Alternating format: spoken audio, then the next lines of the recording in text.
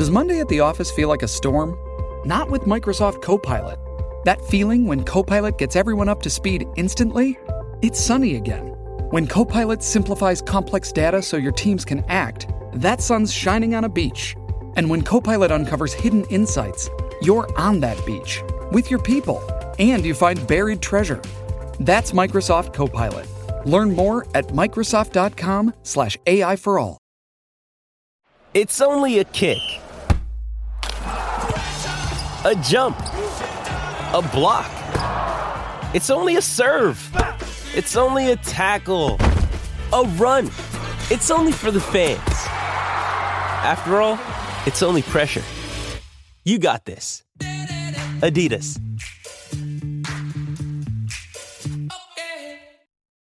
Okay, I want to tell you about one of our sponsors, Bet Online, our exclusive wagering partner.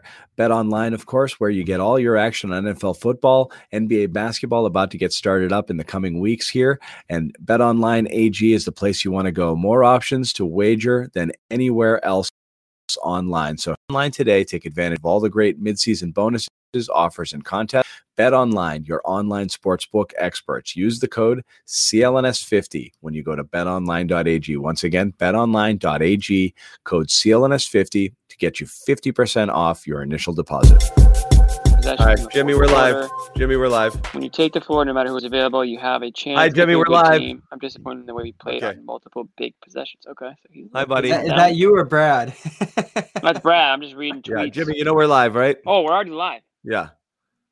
During John, that whole during the reading of the post game, we're live. Hey, it's informative. We get the people. We get the people their knowledge. Jimmy, you might have to jump out. You can't hear John. I can't hear John right off the top. I can't hear him. Unbelievable. All right, we're already down a man, Jimmy. We can't live with this. All right, John versus Bobby. Let's do this. This is the two sides of the spectrum. I know, two sides of the coin. We're gonna be on the same page with some of the stuff tonight because there was some atrocious things, but people are kind of clicking in here. Celtics lose, second time in 2 nights to Philly. Not a huge surprise, and it's not in an excuse-making sort of way. But we're waiting for Jimmy to jump back in. We'll get started. No Jason Tatum for a second night in a row. They lose. Let's bring in Jimmy. Jimmy, what do you say, buddy? You got us, Jimmy? No, I don't. All right. Anyway, so lose for a second straight night. We'll wait for Jimmy to come in before we get into the meat of it. Lot to talk about tonight. There's some good, some bad. Jaylen Brown, an awesome game. We'll get into him. And again, there's a lot to talk about with Jaylen because, again, he just continues to impress. Peyton Pritchard hurt. That's bad. We'll see how bad he's hurt, but I mean, he went out immediately, and that meant more Jeff Teague minutes, and nobody likes that. And just a whole bunch of frustrating little things to talk about. So, Bobby, just your opening thoughts on the game. And we all watched it. I'm gonna get at Marcus a little bit again here for the down the stretch stuff there. Just inexcusable lapses left and right that really really hurt him. But we could start with that, or you can go in any direction you want. But that's where I'm going to go. I'm going to go there too. The turnover, that was the play. You look at 4:20 left. You're down 6. Yeah. And Simmons had just gone an and 1, and you let him run the other way for 2 and essentially end the game there with a lazy pass. It's more than that, though. Before that, he's got they're down. He could have cut the lead to 2 on that nice cut where he has a layup, and then he turns a layup into a 10 out of 10 degree of difficulty sort of shot. Okay. And then they go the other way and they knock down a 3. That was a 5-point swing right there. I mean, just a disaster. And then the turnover there, it's just a total meltdown, late there where you had a game that could have been a 2-point game and all of a sudden it's an 8-point game and it was over. And then Philly was off and running. And Marcus was whatever the opposite of catalyst is, for that. He lit the flame. He was the tinder. Jimmy, I like you up here, buddy. So I'm moving you. Okay. What did I miss? Because this is the first time in show history I couldn't hear you right off the top. I was probably talking over you and didn't even know I was talking over you. You were talking about the quote. You were reading the quote, and we were trying to tell you that we're live. We thought you were doing it for effect. Yeah. No, I had no idea we were live. I mean, I could have been reading a lot worse. But, I mean, I guess sum it up. Brad Stevens sounded disappointed in the team in the fourth quarter there. which checks out.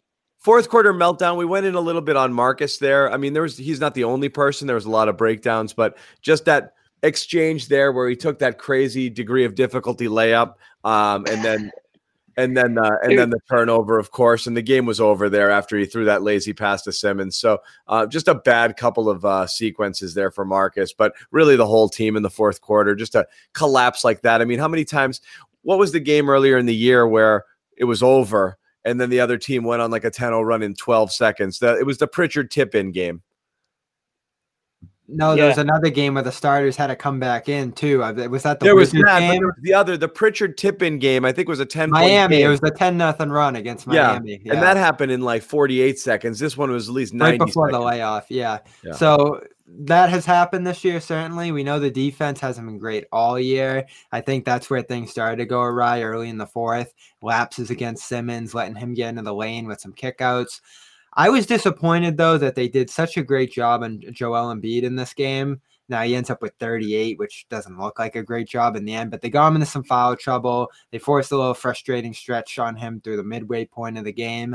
And to let Kirk Boz, Simmons in the fourth, who had been struggling for pretty much 7 straight quarters to start this. I'm thinking of Danny Green a little bit too when we consider his offensive rebound, and then down a stretch of this one as well.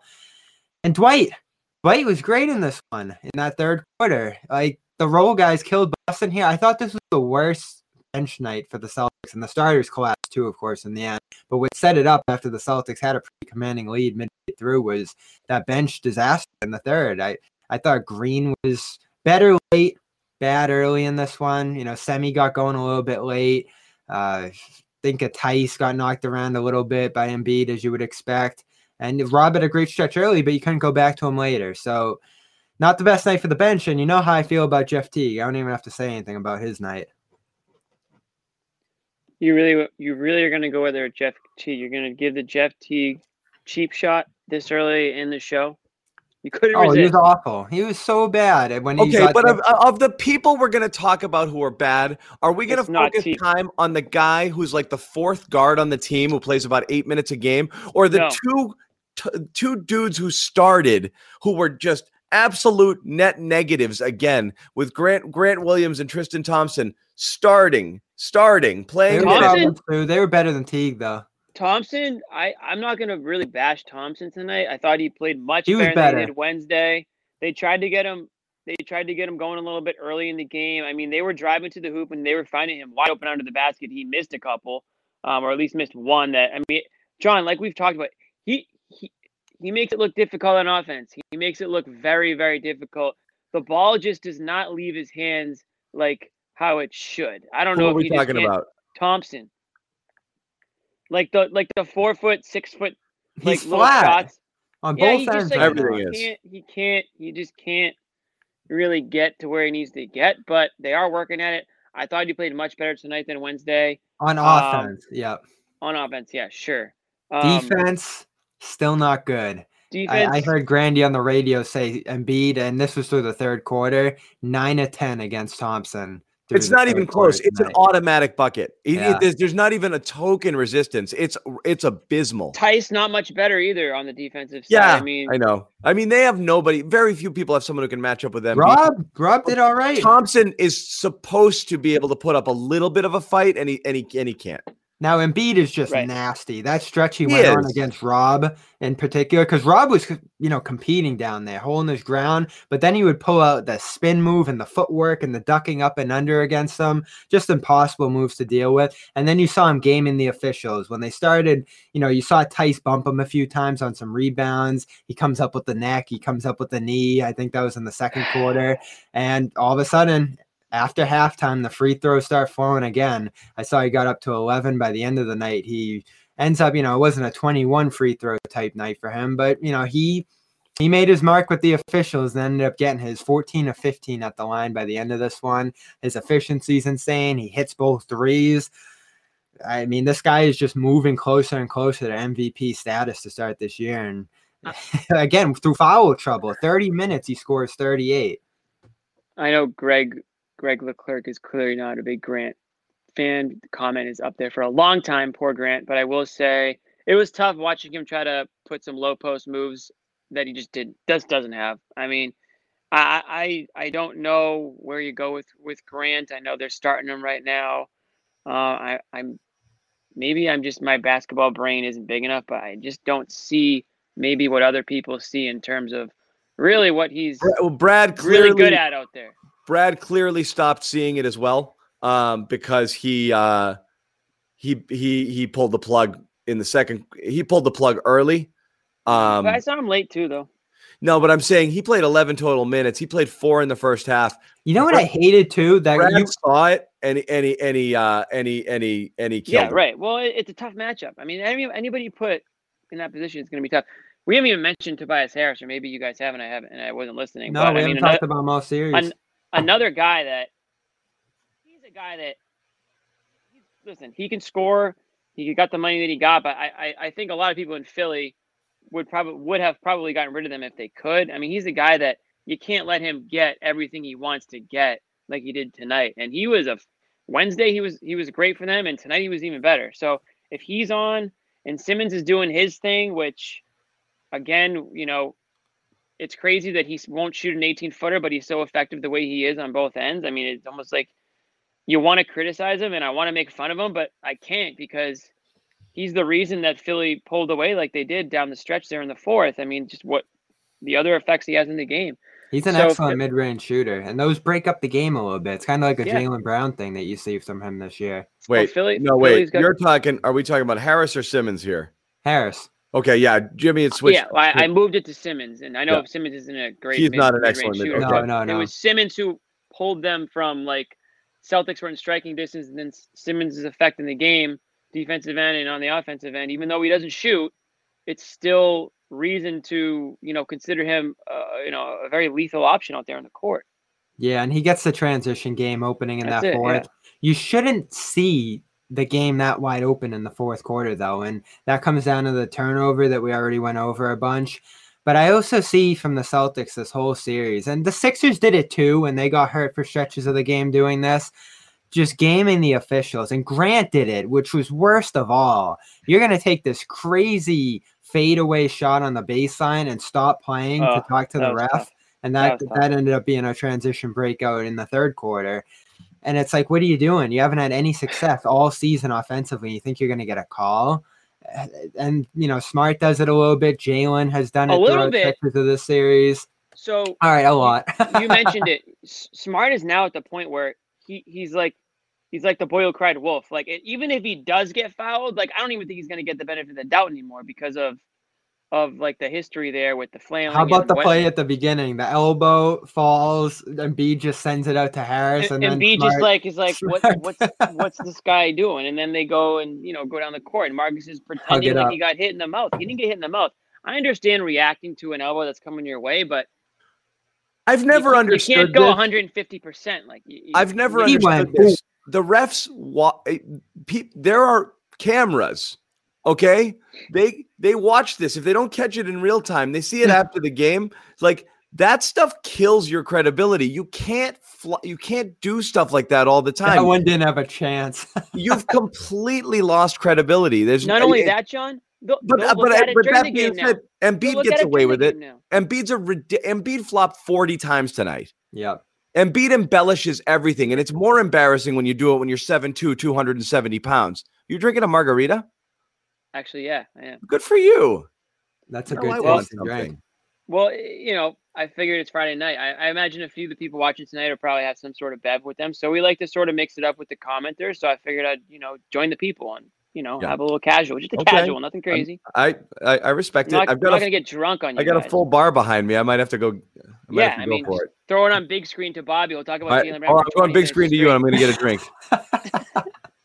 Go to Bobby, tell him to talk about Jaylen. No, I'm going to go get. Let's do a commercial break right now. Split screen. The Toronto Raptors are back. Should we do that? Yeah. We'll do that later. Yeah, we'll get to that at some point. But the Marcus Smart, Joel Embiid is a nice little bonus to this. I'll call it a rivalry. I think when you talk about who the Celtics rivals right now, I think it starts with the Sixers. And I'm not talking historically. I'm talking right now, today. it's the Sixers. I mean, the Heat are creeping up, but I don't call that a rivalry, and I don't really know what other teams you even have as a rivalry right now, to be honest. No, you and see you throw away last year's series because Philly was so uncompetitive there. And if we look 2 years ago too, I guess it's but 3 there's years some now. animosity between the two. But the games were intense enough. You have the familiarity. You have the division games. These teams going to play each other 4 times a year, and then on top of that, the playoffs. That's as close as you're going to get in today's game. The proximity of right. So the smart Embiid, a little back and forth. They had some comments for each other, or Marcus Smart had some comments for Embiid, and Embiid was that friendly, or was that apprehensive? You think? It was a little of both. I mean, it's not like hatred, but there's certainly, I'm sure that there's some annoyance and animosity between the two. And I saw them have a nice little embrace after the elbow that wasn't from Embiid. I don't really know what that was all about, but hey, it adds to a little bit of the drama. These teams are going to see each other, I would imagine in the playoffs at some point. So, I wanted to talk about something you said earlier, because during the playoffs last year with Simmons out, and again, it was a Simmons for Hayward swap, so you can argue in terms of value to each team what that would have done in it. But so much was made of Simmons being a game changer because of his defense. And certainly he made big defensive plays late in the game here, so no one's going to deny it. But he was primarily on Jaylen for a lot of the first game and bit stretches tonight. And Jaylen ate him alive. Jaylen's too quick and Simmons is a phenomenal athlete. Jaylen is too quick for him. Are we going to talk about Jaylen? No. No, I mean, let's go there, because it is by far the most impressive thing that he's, I mean, you said it in a text and it's kind of half joking, but you're like, Jaylen is Jordan, but well, people used to joke about it, and now at this rate of production, he is getting any shot he wants. He's Michael almost Jaylen. Any time. And the most amazing thing about Jaylen is I still don't think he's hit peak. There's still a place he can go where he's going to be legitimately unguardable.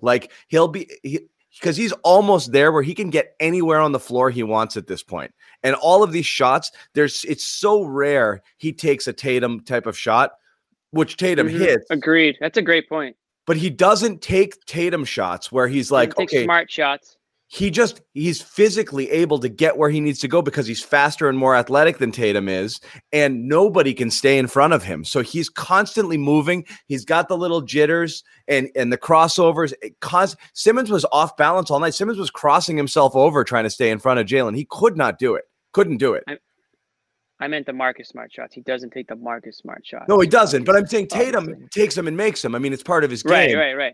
Yeah, you're right. He puts it in your eye. And I mean, he's at a very high percentage. So that's part of his thing. But Jaylen doesn't do that. Jaylen's points, we're talking about what seems to be an unsustainably high shooting percentage from mid-range. But one of the reasons he's doing it is they're almost all good looks, Brown's mechanical, methodical. When a quarterback drives down the field and they call it methodical drive, like Brady back in the day. I feel like that's more Jaylen Brown style, where he's not relying on the Hail Marys. He's just firing down, 10-yard pass, 12-yard, 8-yard. You know what I mean? And all of a sudden, at the end of the game, he's got 30+ points now. That's I know, what is it? He's got 5 30+ games over this season or something like that, and he had 42 tonight. And it's becoming less straight 20+. Yeah, so it's becoming less surprising to see him put up those numbers. Of course, he's doing it without Jason Tatum, so he's being asked to do a little bit more. He's taking more shots. He's being looked at to take that shot. But he's also stepping. I know they took the loss and they lost earlier this week, but he's still, in my opinion, stepping up and doing everything he can to at the very least, keep these games competitive and give the Celtics a chance to win them. It should be great. It would be great if they could have won one of these two without Tatum, but it is a tall task when you're playing what I think we all consider one of the best teams, not only in the Eastern Conference, but possibly a team that obviously is top 10 in the league for sure. I don't know where you'd put them, but the way they're playing right now. I was worried too when Kemba came back. I think we all slightly had this worry that the ball would come out of his hands a little bit. And against the Knicks, we saw that especially. He ended, some of our commenters put it as corner Jaylen, stuck in the corner, taking the catch and shoot shots. I believe like 6 of his first 8 shots in that game are catch and shoot threes. Mm-hmm. And Kemba's usage rate was through the roof in that game. I wrote for CLNS. It was like 44-30 Kemba to Jaylen in that game. And then they come out last game against Philly. He gets right on the ball. They're both able to complement each other a little bit. They trade possessions. And again, tonight, there's no issues back and forth between those two. Well, the Kemba ball ran through. Shoots. I'm curious the numbers, but the ball ran through Brown on so many possessions. And it kills me. I tweeted this during the game. It kills me when they have an entire possession when Brown doesn't touch the ball. When we talked about a few games ago, I remember like we were killing Marcus Smart taking too many hero ball shots late in the game and a loss. I can't remember which game it was. And, we got into that debate, who should shoot, who shouldn't shoot. Grant took a corner 3 in this. Oh, it was the Detroit game, yeah. It's less about who's touching the ball. It's less about who's taking the shots and more about who's going entire possessions without Brown in this case, or when Tatum's here, without Brown and Tatum touching the ball drives me insane. They don't have to shoot it. The ball's got to get in their hands somewhere during possession in late situations. And tonight, up until the game got away from them, Brown was consistently having the ball in his hands. They were running things through him. Didn't happen Kemba's first game back, as you mentioned, but you can throw that one out the window. And it got away from him a little bit last game too. Tonight, a little bit. 7 shots in the fourth. I thought that was on the mark. Really 6. One was garbage time. Yeah. But he's efficient. If you get him 10 shots, he's going to make 5 or 6 of them. If you get him 30 shots, he's well above 50% here. And that playoff game, I think it was game 6 against Toronto last year. How many shots did he take in that one that drove Jimmy crazy? I think it was over 30. And I remember Jaylen Brown. Yeah. No, I think it was like mid to upper 20s. But this was. And again, now everybody was playing, and like it was a little different situation. Well, I just never have a problem with him shooting as many. It's like the more the merrier because his efficiency's through the roof, and it was last year. For most of his career, and throughout the first 2 years there, he's an upper 40s and now above 50 consistently shooter from the field because he's a great finisher. That mid-range is expanded. And you guys said there's not those Marcus shots. Well, he's taking a lot of those pull-up threes and hitting a ton of them. So you look at his shot charts after the game, he just hits from everywhere. Well, he's earned that right. I'm shocked when a 3-point, when a clean look at a 3 doesn't go down when Jaylen shoots it. It's amazing now. And the free throws there now. I mean, he did miss a couple late, but again, late. We've had this conversation before, and it's useless. It really isn't. It's just fun to have because it doesn't matter. But like he could be as good as Tatum. Why not? Like what's stopping him? There's nothing stopping him at all. And he's going to be an all-star this year. Before we go on, he is going to. Well, there's not going to be an all-star game, so who cares? But they'll probably still name them, right? Yeah. Yeah, probably.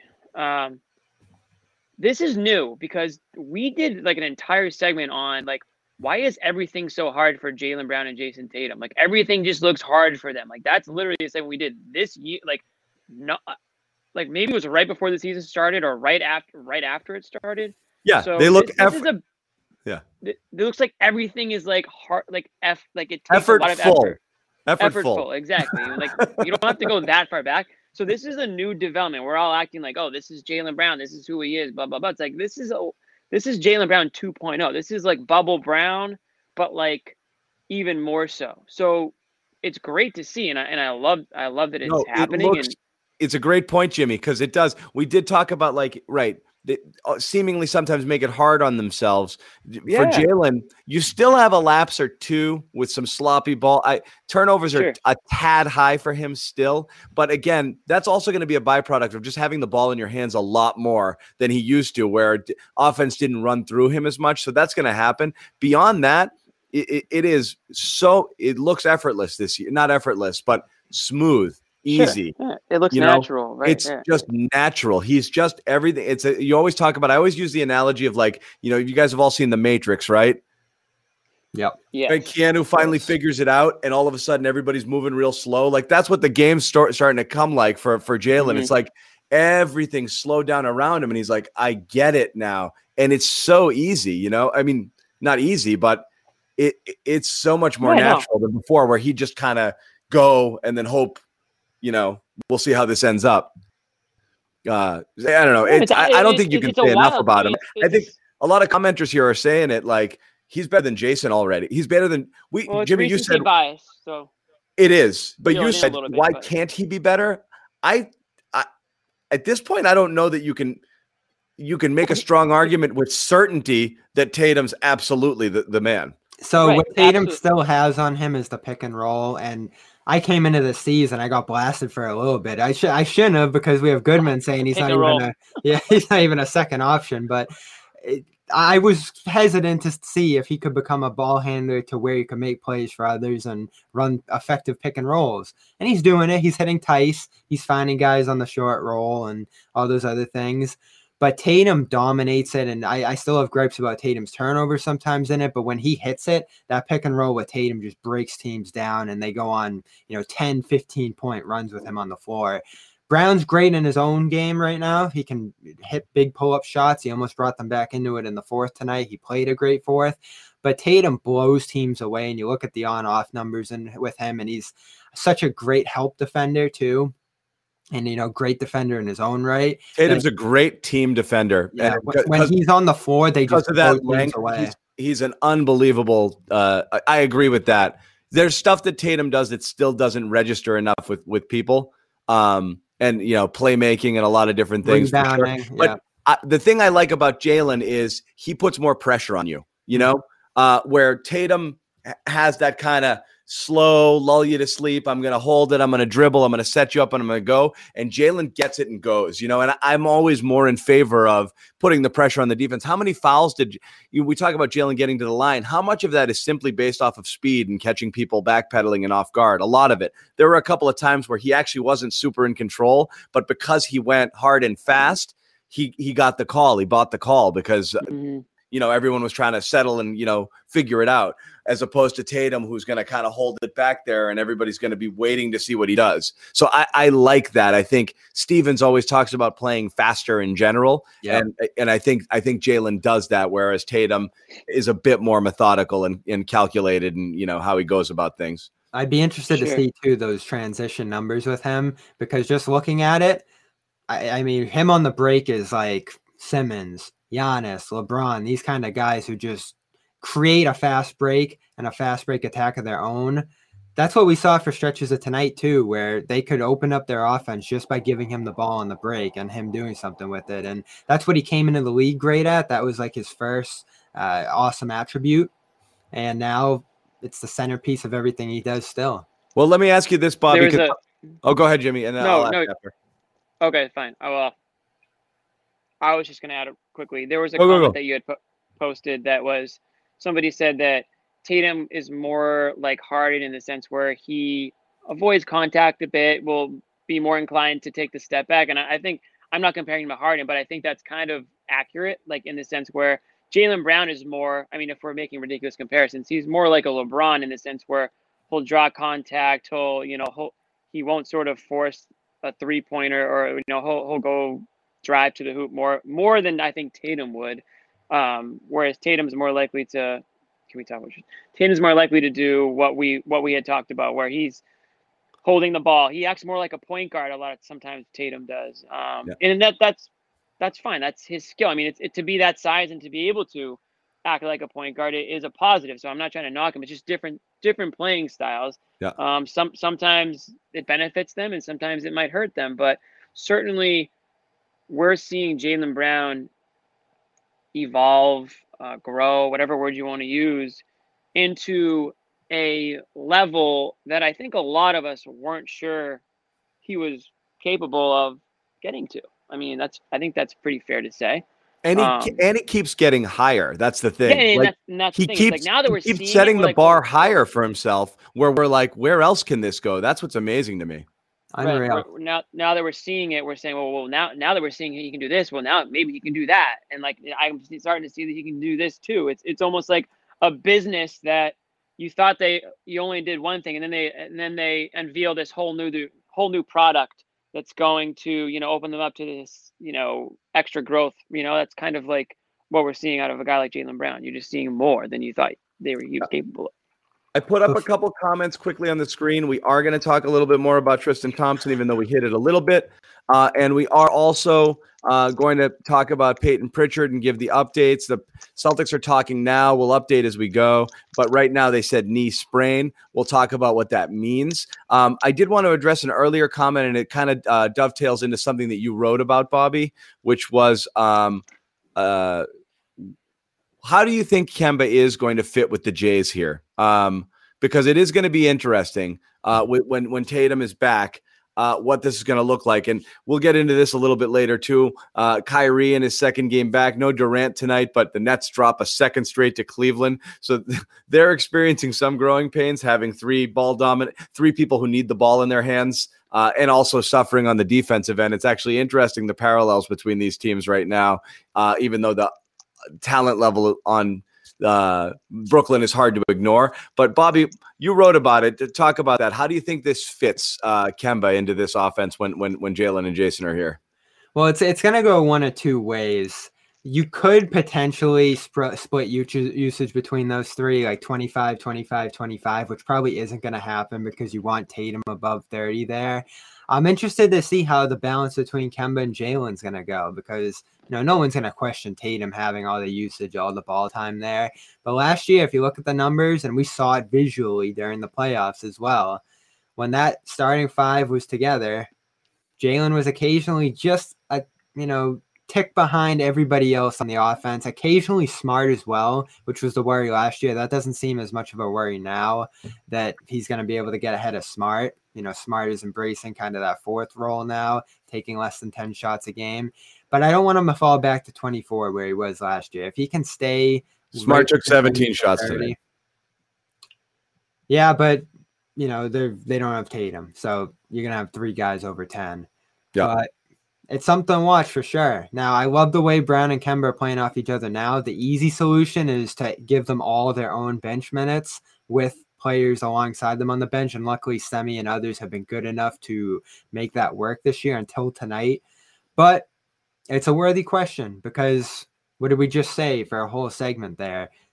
Feed Brown, feed Brown, feed Brown. There's those nights where he's 6 for 8, 8 for 10. And you're like, if he had 8 more shots, he'd be able to hit a good percent of those. And, he makes the best use of those possessions. I don't know. How do you guys feel about it? Because I don't think anyone's freaking out about Kemba taking a bunch of shots either. He's incredibly efficient and a great playmaker and dominant pick and roll. I mean, I'm a little worried. We know John's thoughts. No, I mean, I'll give it the benefit of the doubt because ultimately I think you would rather have talent and then figure it out than have not talent and have to figure. We've seen the problem of having to deal with not talented players and how difficult that is for Brad right now. We've got the Celtics have problems between Grant, Thompson struggling right now. Semi used sparingly. Javonte probably playing more minutes than he needs to, even though I think he's played really well. So that's a bigger headache than trying to figure out how to incorporate a player of Kemba's caliber. However, I am definitely a little worried on the fit here, and I'm starting to wonder whether or not he's better in a microwave, not Vinnie Johnson microwave role, but I'm starting to wonder how this would look potentially off the bench. With Kemba, would never happen. No, and it will never happen. And honestly, this is crazy talk because we're talking about we're worried about the fit. First of all, these guys played together last year and they played pretty damn well, and when they were all healthy. But that was the issue, though. Like, if there was any issue, it was that. What it was? What? The balance of the shots, the ball time. Fine, but Bobby, this is the NBA. I mean, you want to talk about a league that needs stars, superstars. What did the Nets just do? They had a chance to go out and blow up their team and get James Harden. You think they're worried about how it's going to work, how it's going to fit? I do think they're a little worried. Okay, but they weren't worried enough to not do it, right? That's my point. So you can't spin this saying, Kemba coming back might actually be a bad thing for the Celtics. The Celtics I didn't say bad. Not a bad thing, but that's essentially. No, I'm just wondering. Look, it's the same way. It's the same logic, Jimmy. Behind. I know you're not saying it's a bad thing, but John, you kind of alluded to the point where maybe he's better coming off the bench. But it's like he's too good to come off the bench You have to find a way to make it work. And I don't think it means that it's going to like hinder Jason. Listen, Jaylen Brown and Jason Tatum and Kemba Walker all can't go out and score 40 points a night. They're going to have to figure out how to get each other involved. One night it's going to be one guy, one night it's going to be the other. I think Kemba Walker might take a back seat a little bit points wise, certainly because of the emergence of Jaylen Brown and Jason Tatum as well. And I think he's the type of guy that's okay with that. I think that may even be one of the reasons why Danny Ainge brought him in, not just for what he can do off the court, but his personality, his team first mentality, and his willingness to maybe watch Jason Tatum, not watch and do nothing, but allow those guys to grow in a way that maybe Kyrie Irving wasn't so into doing, as we can probably guess, right? I mean, certainly we don't think Kyrie Irving and Terry Rozier got along. And it sounded like, listen, maybe they get along now, but the way Jaylen Brown was talking last year didn't seem, or not last year, 2 years ago, didn't seem like he was a huge Kyrie Irving fan either. This isn't a Kyrie Irving bashing segment. It's a pro Kemba Walker segment that I think that he's the type of player that can allow those guys to grow and, help the team win, and he can be a part of it. No, and I don't want to insinuate that this is a problem at all. Having all three of them, having the opportunity to sprinkle them across bench lineups and always have one of them on the floor. When all three of them are back, there isn't going to be a second in the game that Brown, Tatum, and Kemba isn't on the floor. And that's going to solve a lot of the bench issues that we're seeing right now. It's just the aggregate's going to add up. They're all going to get their shots over the course of the season. They're all going to have great seasons. There'll just be those certain nights in the playoffs, if they don't work this out perfectly before then, that you might see Brown have 8 shots and just kind of take a few corner threes here or there. And you want to set him up. I think what's good, though, we're past that. We can't have that anymore. You can't. But what I do think is good is Brown's such a great off-ball player. And this is where he killed Simmons in the series, too, especially on Wednesday. He'll get himself great shots, not being on the ball, too. He shoots well off the catch, across the three-point line. His cuts are amazing. And what's the difference right now between Kemba in the playoffs? You guys have emphasis too. And Kemba now is that Kemba looks great, bouncier, making plays. If that's the Kemba on the ball and you get Brown's best off the ball, it works because those are their strengths. Like Brown came up being a great off-ball player. Ideally, you'd love to empower him, but if Kemba's rolling, Brown's rolling, Tatum's rolling, it's all going to fall into place. But the question's Kemba, if he's not himself. That's the question we've been asking all year. That's the question. But you know what? I'm getting a lot closer to apology cam by the game because he's looking better and better. There's no his pick and roll is just. Yeah, there's listen, for me right now, it's just how does he look out there? Is he moving the way that we know he can move, that we've seen him move in the past? If he doesn't have the greatest shooting night, I'm not concerned about that. It's all lower body to me. I want to see how he's moving. That's it. I want to see if he needs to get the next game off, or if he needs to have his minutes limits, or if he's stretching on, if it looks like he's not playing 100%. And right now, I don't see any of that stuff. So I don't either. I'm fine with. I'm actually. I'm happy to be wrong if that's where this is heading. So you mentioned this too, Jimmy, just a minute ago.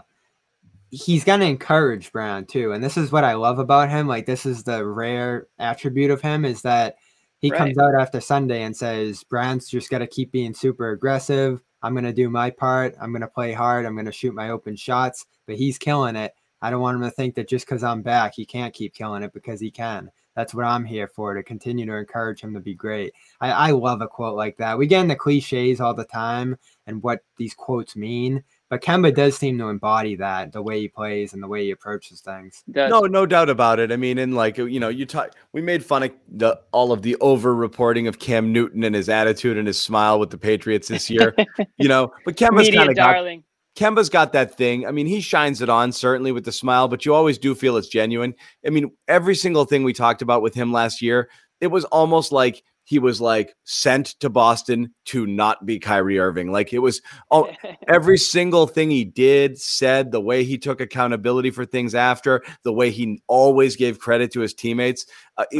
Nobody's going to question that. The attitude is awesome. And he's just a guy people like having around. It's just the basketball fit at this point. As the Jays continue to evolve and the need for them to have the ball in their hands all the time becomes apparent, then you're asking a person who's done one thing his entire career to do something else.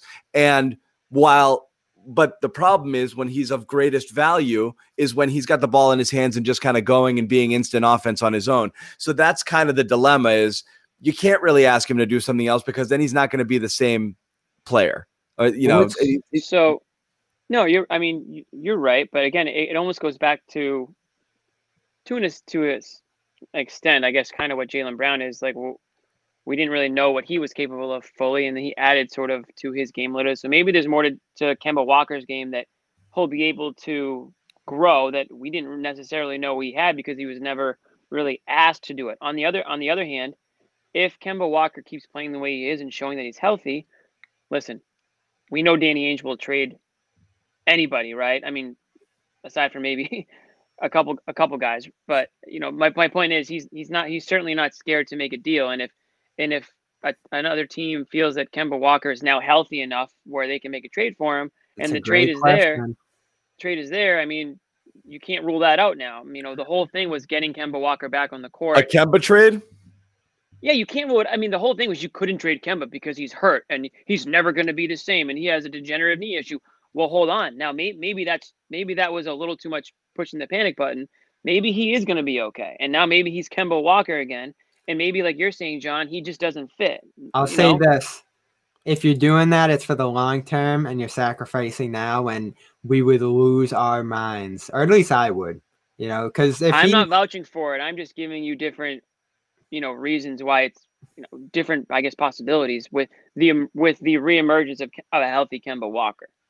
Worst case, he's healthy and playing well, but like, you guys are, or what John's kind of saying is he needs the ball more. He needs to be a scorer, and he can't really, he can't really, show his worth with his current roster. Well, maybe he would want to be traded too. I don't know.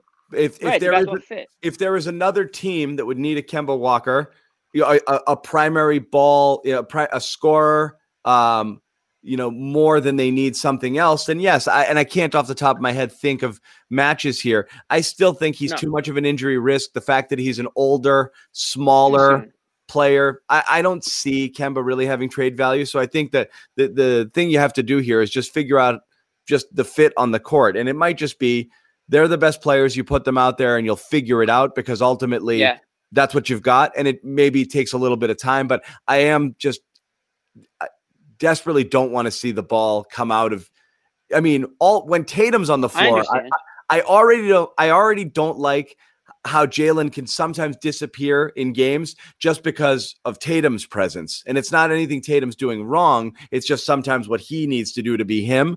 And then when you throw in the occasional Marcus Smart hero ball or Tristan getting the ball in the lane and thinking maybe I should shoot too, and you have 5, 6, 7 trips down the floor where Jaylen's not touching the ball at all. I hate that, So this comes down to how good Kemba is going to be in that role. Because if he's better in that role than Brown is, and he's rolling the way we're seeing it right now, then it's fine because they both fall into place. But he does have to shift to this eventually. He's here till 2023. He's not going to be ahead of Brown for all of those years, and he's going to have to find where he can fit in alongside those two if he is going to be here for the rest of the contract. Again, little bit of recency bias. This, Kemba Walker, cardiac Kemba, has made a career on hitting massive, massive, massive shots late in games. Look, I love Kemba. But John, I know you do, but you're almost comparing like, I don't want Kemba to have the ball late in the games, just like I don't want Marcus Smart to have the ball late in games. The other guy not to have the ball. Kemba's going to have the ball late in the game. But there are going to be points where he's going to have the ball late in the games, and he might miss it, but that doesn't mean it was the wrong idea or the wrong play. Like on this show, it does. We all have to assume that Kemba Walker is going to be on the court late in games, and he's going to get the ball at some point. Having one more guy in the court that can hit a massive shot is a good big deal. It's a good thing. I don't want him on the bench. So again, we want to talk about, should he start? Should he sit? It doesn't matter because at the end of the game, he's going to be on the court. And if the ball's up in his hands, I'm okay with that. No doubt about that. Late in the game is totally different than everything else. Right. It doesn't matter either. You do wonder whether you create more situations throughout the first 3 quarters, 3.5 quarters of a game where you have 2 of those guys on the floor a lot of times, and sometimes one, and not as much all three. That's all. And I could see that happening a little bit more, where you do kind of manage the situations there where you've got a couple of them or one of them on at all times with other people. So, there's always one of the knocks on Jaylen before was not able to create his own offense. He was more of a, stand in the corner, knock down the jumpers, but he wasn't able to do it consistently on his own. Now you really do have three guys who can generate offense at any point in time if you put the ball in their hands, and that is a luxury. You've lost Hayward and his ability to do that, but Jaylen's ascension right now, you put the ball in their hands and you feel pretty good as long as you got one or two of those guys on the floor at all times. So I'm glad we're cheering for a loss, I'm glad we're cheering for a loss because there are good signs here, but there is still something glaring here, and I hear Brad Stevens talk about it throughout the week, probably the last 2 weeks, really, is that center position. Okay, good. There he is. Here we go. Tristan. Have at it, everybody. Everyone have your pound of flesh. John, why don't you start? No, because I don't want to turn it into an "I told you so" thing. I wasn't a Thompson guy to begin. Is there something wrong with him? It's not an "I told you so" thing yet because it's. But I don't want to early in the season. I don't want to start because I don't want to gloat. Bobby, you start. It's what we keep saying. He's worse than what we thought, and I think it's fair to question whether or not he might be hurt because he's so bad that you wonder something wrong here. He's worse than what we thought. He's worse than what we thought. Is he worse than Miles Turner, Bobby? No, we're not going to go there yet. I think you need half a season at least to see, was something wrong early on? Did they have to shut him down for a little bit here? Does it something else come up that they just kind of set him aside for a little bit? Because it is bad right now in a way that you mentioned early in the show. And we've talked about for a couple of shows in a row now. He can't get himself involved offensively. He actually took 3 shots in the first 3 minutes and hit 2 and then disappeared for the rest of the night. But I'd be fine with 0 points. Yeah. If he Turner 22 and 9 tonight with another 3 blocks, but that's okay. With the hand injury too. Wow. Yeah. So something's got to be wrong because we know he's not this bad. We know we've watched him in Cleveland. A year ago, he had the best season of his career. So Stevens mentioned it yesterday. He says he thinks he came back too fast with no training camp. And that I'll give him the benefit of the doubt there. I'm just going to say what I said before the season started. I do believe most people, because Cleveland has been so irrelevant for a couple of years, I do think most people who were on board with the Thompson signing remembered a version of Thompson that existed 4 and 5 years ago. He was great. And I know he had statistically a better overall offensive year last year, or all around year statistically last year. But again, it was on a bad Cleveland team. So we're not watching them enough to see what the opportunity was and what the need on that team was to know why, if that's why his points per game were up. But I think in terms of his athleticism, and he's not a super athlete, but just how he moves and the way he plays, I think we're remembering a version of him that existed 3 and 4 years ago and not most recently.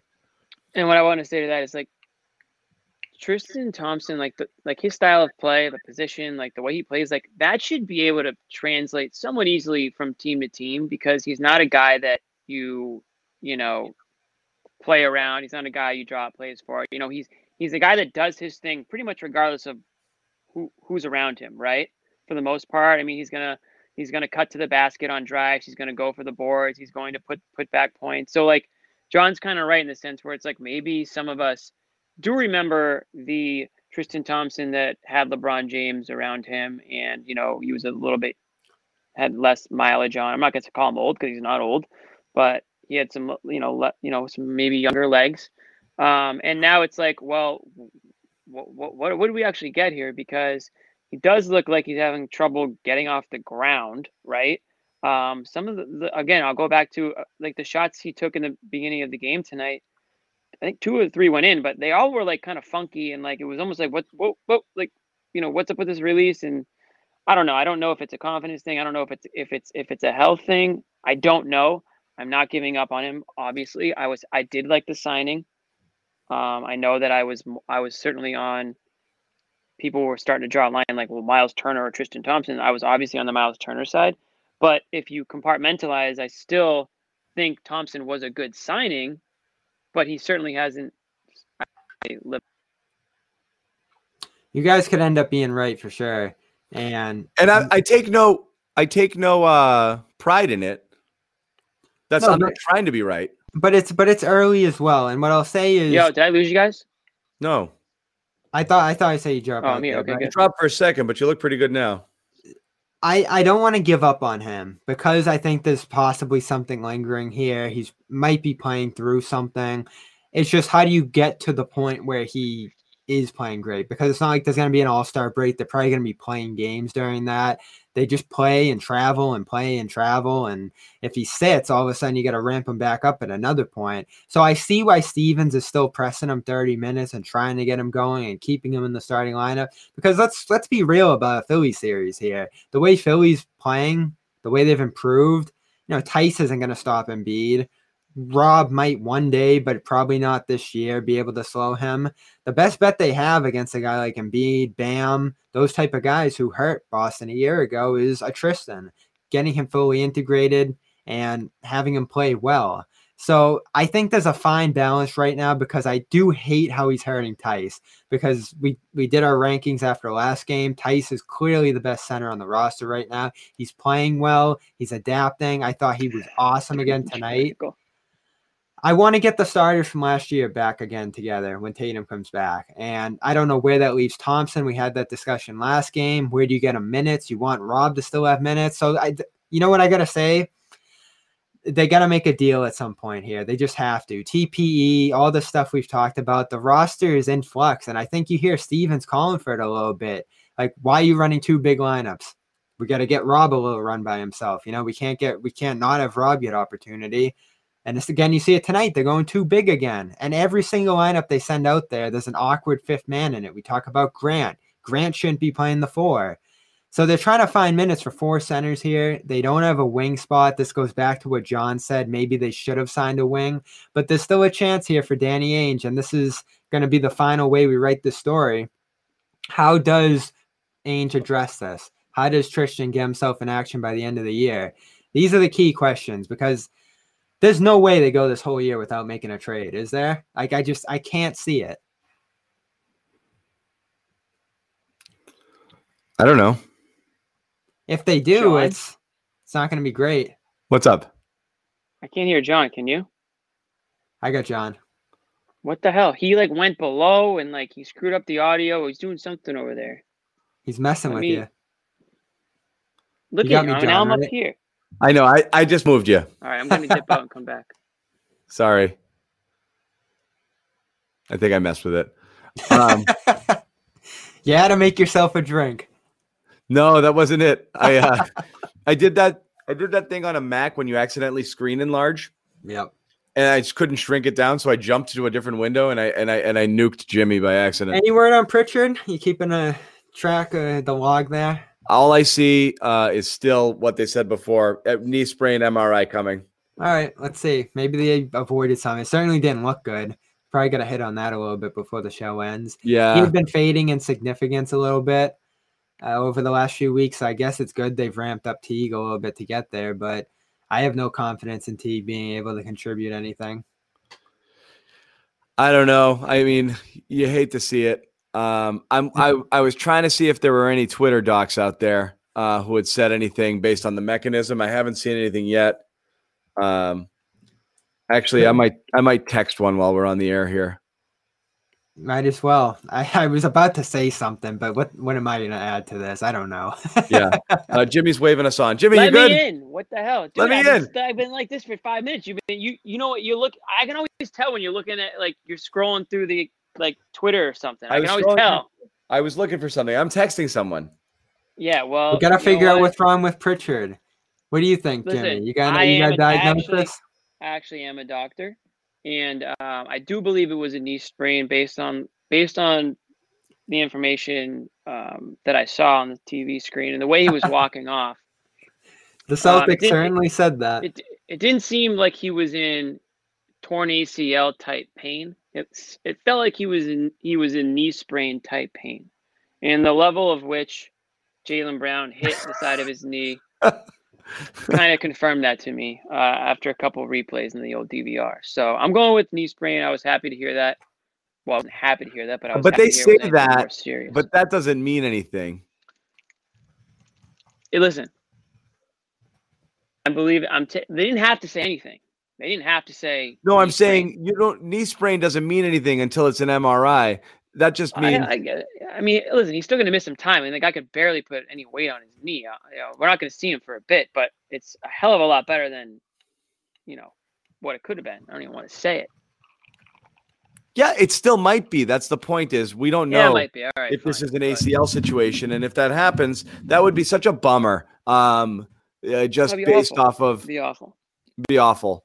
Fluke. That was the one thing you were getting something out of that you were wondering. You're not getting contributions out of the year 2 guys, with Grant being dreadful and Romeo obviously still being hurt, and Carson being Carson, and then Neesmith being Neesmith. And then Neesmith is Neesmith. What I will say on Neesmith's behalf, thank goodness he had an injury tonight, so he didn't have to have another DNPCD next to his name, because that's more embarrassing. But he was out with what, I don't know what it was, a hip or something. Back spasms. Hurt feelings. Back spasms. Back spasms means I'm not going to play you. Yeah, let's go with back spasms for the foreseeable future. That's like undiagnosable. Pritchard returned to the bench. I doubt that would have happened. He was wearing like a trash bag. I don't know what he was wearing. He was camo, dude. He's in his like going from the arena to the plane attire. He probably didn't think that he was going to be sitting courtside tonight wearing it. Yeah. But I choose to be positive about this until I have to be negative. I'm not going to jump to any sort of crazy conclusions. I just won't do it. There's already enough worry in my life. I'm not going to worry about Peyton Pritchard until I absolutely have to. So that being said, it still does suck because I do feel like we aren't going to see him for a little bit. But maybe they dodged a bullet. I mean, fluke injuries are going to happen. And this brings me to my next question. Is Jeff Teague ready to take over that role, Bobby? Your thoughts? Is Jeff Teague ready to get released? No, seriously. I mean, the only guy. I hope he is, but the only guy. So, say they do make a move on a buyout guy later in the year. Who would you go? Green has the non-guaranteed money, which I think actually might have passed at this point or very soon. And you keep Green anyway because he's playing well. So if you had to dump anybody on this roster, he's probably the one to go. There's no upside here. What you get is what you get. You don't get any upside off. Here's the thing. And this is why there will never be a Teague apology. Veteran, this is why there will never be a Teague apology, Cam. His value, his value existed on a team where this wasn't game 1. It was woo. No, but his value existed on a team that had limited veteran presence without Kemba Walker to start the season, deep concerns about who might be coming off the bench and playing point guard, and Peyton Pritchard is the only other viable option. What you didn't expect was Pritchard to be as good as he was, and then Kemba to come back and look really good right out of the gate. Right. Each of those two things creates a situation where you really don't need Teague minutes ever at this point. So it's almost hard to get mad at him because he's entirely superfluous. To me, if he comes in and he scores a couple of buckets, anything you get off of him is gravy because you're not counting on him. The reason he had value at the beginning was you thought you might have to count on somebody, and you felt better about it being somebody who has some level of experience. And I would have felt roughly the same about Wanamaker too. At least he's a basketball player who you can put out there. I mean, Wanamaker had more minutes than he needed or he should have had last year, but he saved their bacon a lot of times. There were other games where you're like, there's too much Wanamaker in this game. But you thought you might need Teague. With the emergence of Pritchard and the return of Kemba, you realize you don't really need Teague. Right, but now you need Teague. But now you might need Teague. So again, we'll see. What he does here.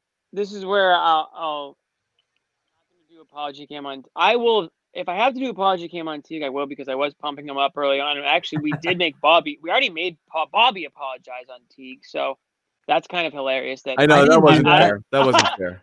Out of the three, I thought I apologized for something else. I did. I thought so. Okay, maybe. I don't think it was. I would have said no to Teague. Pretty sure we made you apologize, or at least we bullied you into saying something about Teague. But anyways, if he cannot, fill the void left by Pritchard, however long Pritchard's out, I'll apologize because I did think that T was a good signing, low cost, a guy that's killed the Celtics over the years. And he's been, he's a proven player in the NBA. Like John just mentioned, you brought him in because he could sort of like hold down the fort, so to speak, when needed. If he can't do that, then yeah, fuck it. I think what I didn't do, you got to help me. I don't remember what I apologized for. It wasn't that, but I did acknowledge. It was more or less us just ragging on you because you had a really No, but I did an official apology. It was something else. Yeah, I can't think of it off the top. But what I did admit with Teague is that he drew defense and dribbled in a way that helped other players out, which is probably the most I can say about him. He hits free throws too. He's an awesome free throw shooter, and he's gotten there in a couple different games. I like the way he defends a little bit. So there's certain attributes here that lend toward him being, like you said, a more explosive alternative to Wanamaker, who draws a different kind of defense. But I just looked at Wanamaker like you invested 2 years in him. He was defending excellent within the system. I like Wanamaker. Great playoff run. Dude, we're gonna sit here and talk about Wanamaker. He was fine. Don't like. Why would you keep him 2 years to let him walk? It's hard to get mad about a guy who's supposed to be playing 8 to 10 minutes a game and maybe giving you a spark off the bench. He's just not a source of. Again, this is why I don't mean to bring it back to my points of contention with the team, but you're starting Grant Williams, right now, and I know you won't when Tatum comes back. You're still searching for that rotational wing, and right now Javonte Green looks like the best suited guy, maybe Semi at times, and you're an absolute mess with your starting center right now. And these are real issues. The Teague issue to me is such a minor thing. Yeah, it could become more significant now, though. He was brutal through stretches of this game. He had to play a little more after Pritchard went out, and he dribbled the ball off his foot and missed Rob on a lob. And again, I just don't see what he brings besides a nice explosive scoring game every 10 games or so. What I was thinking of this second guess tonight because I've watched a few Clippers games. Oh, here we go, Bobby. You apologize for the Raptors. That's it, and that was deserved. But tonight, though, they showed me something. They went out and wrecked the Heat end to end. Even better. We might have to apologize for giving you that, for making you apologize. There's a double apology cam. My apology cam is going to be for forcing that apology cam on you.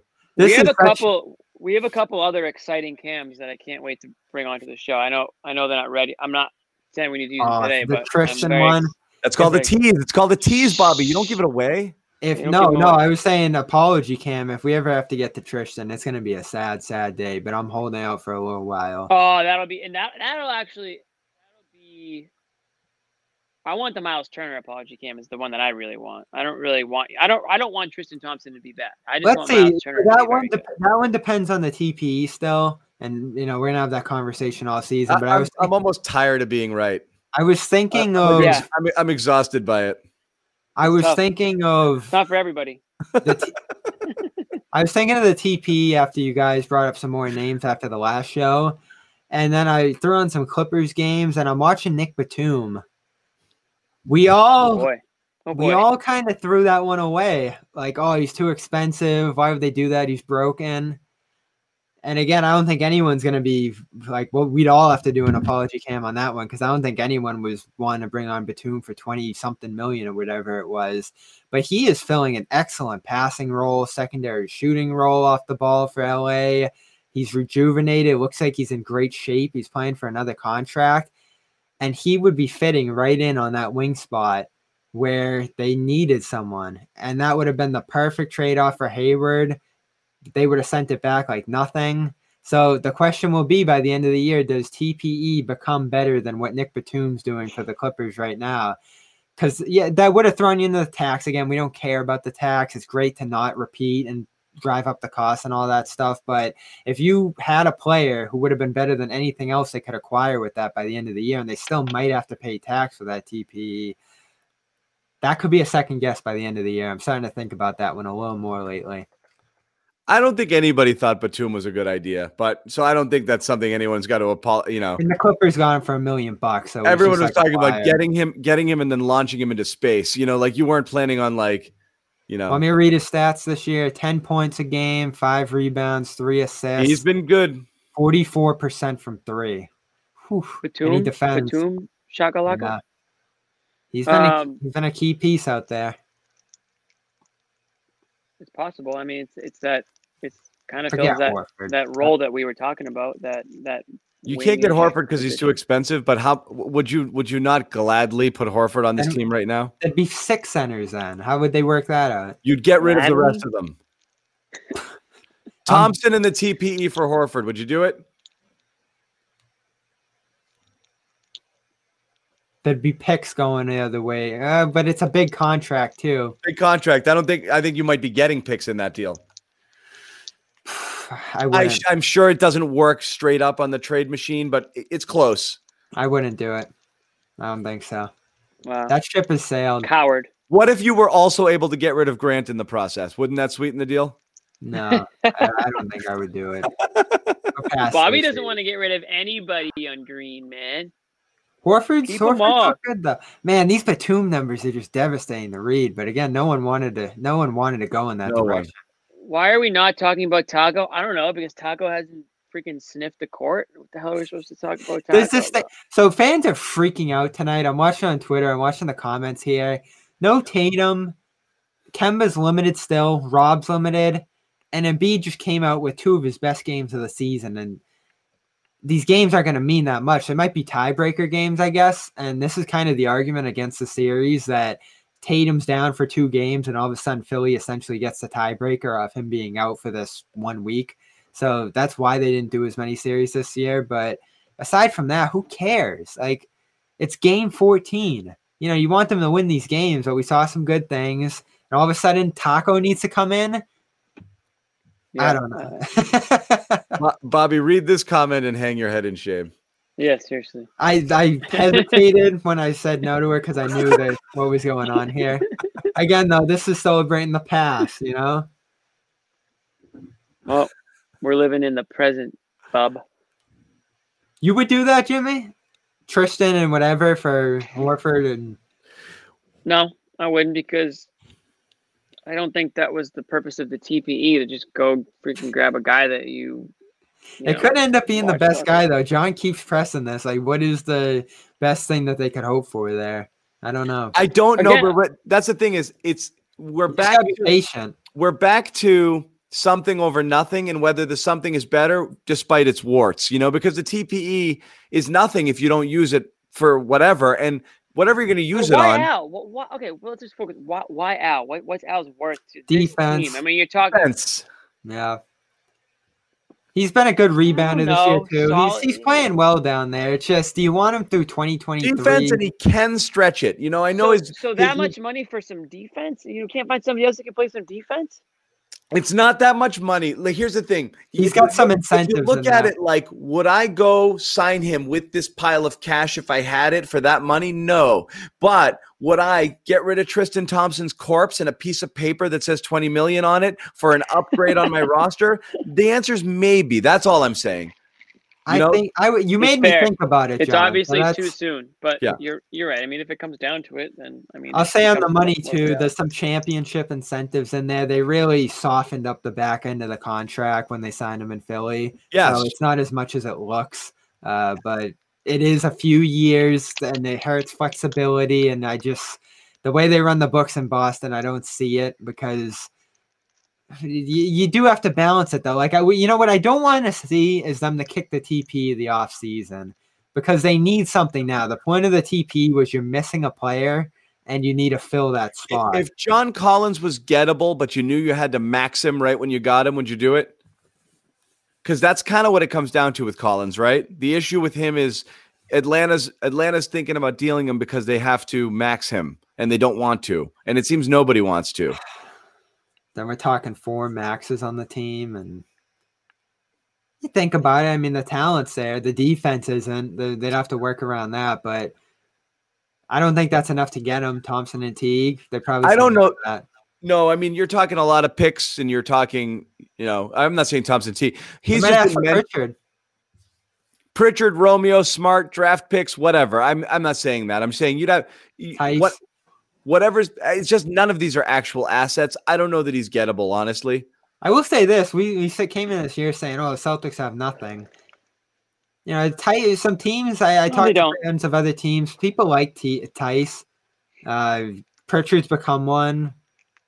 Semi's still not one, but again, he's on nothing now at this point. They're not assets. Everybody's got one of those guys. You don't trade for them. That's what we keep talking about. Just because they're okay, you don't give anything of value for them because you've got a million guys on your roster, or you can find for nothing who can do the same thing. So they're not actual assets. There are not a lot of assets unless it's, a bunch of picks, or I don't know at this point. Or if Pritchard, I don't know if Pritchard would have been considered an asset if he kept playing this way.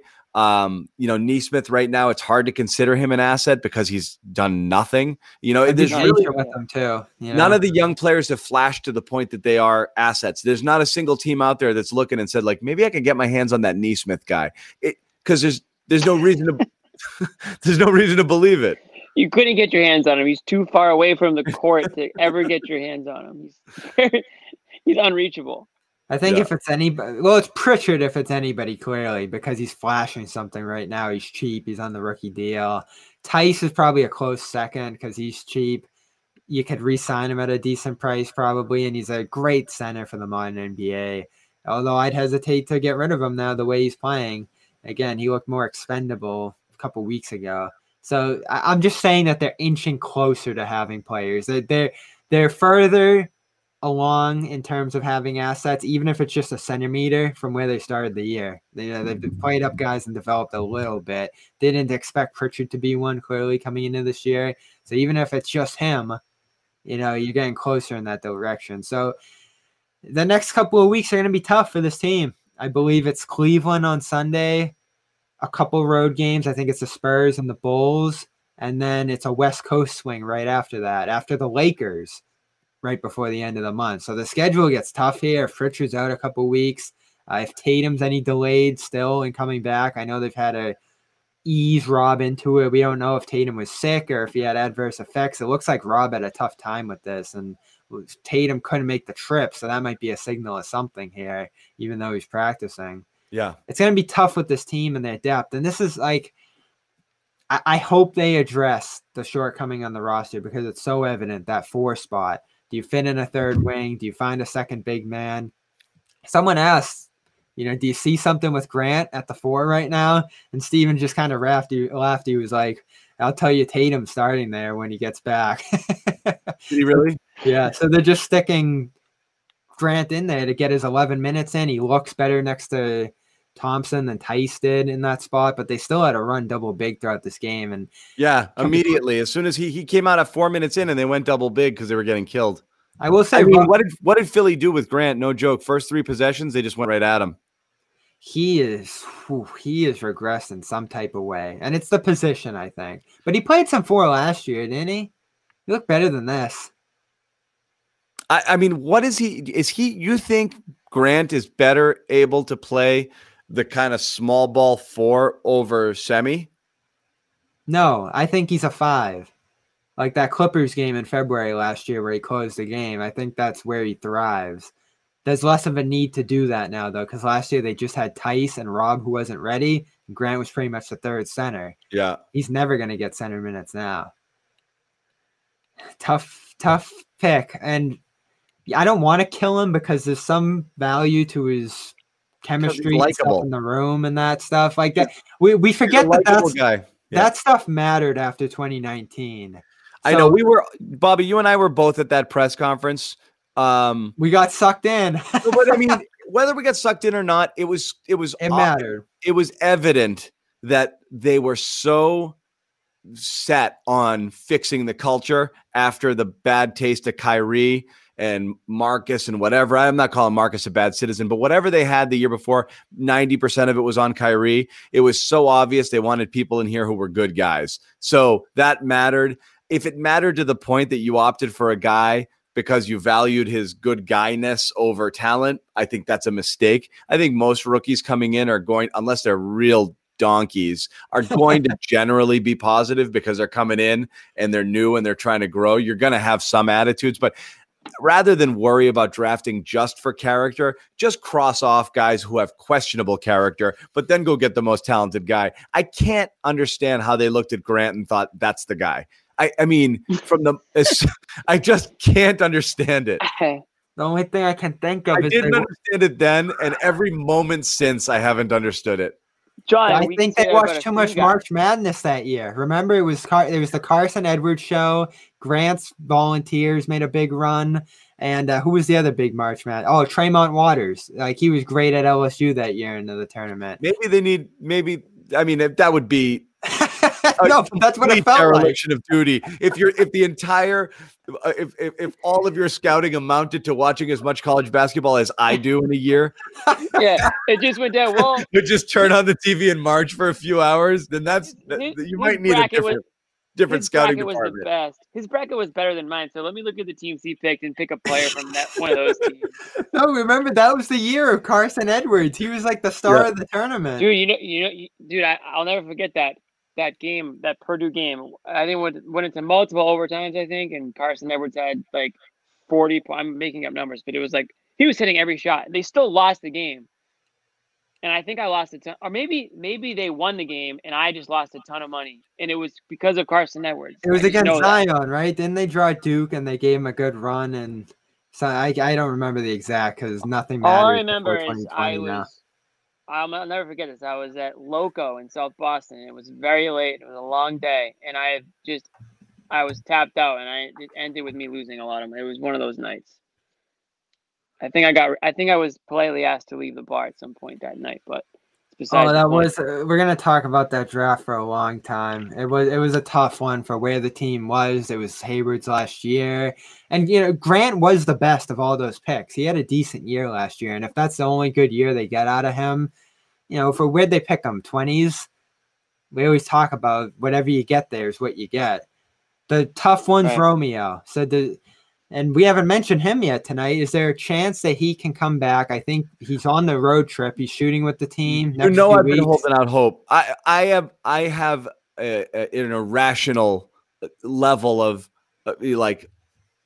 optimism / desperation for Romeo to turn into something.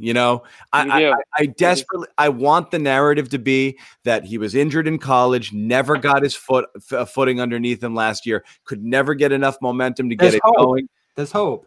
And that's the reason it was so bad. But the one thing about him last year that we saw during that little stretch in the bubble where he did contribute sometimes and we're starting to wonder, can he do it, was how good he was defensively. And that alone would make a huge difference if he can get his H out of his A offensively a little bit and figure out what he's supposed to be doing out there. He shot decent, because it was always the zeros, though, if you remember. The key to minutes here is be able to handle your end on defense. He can do that. But that's not what you drafted him 14th for. You drafted him to be able to be a scorer. If he can score even a little, massive upgrade at the wing position right now for what they need from athleticism, from defense, from fit.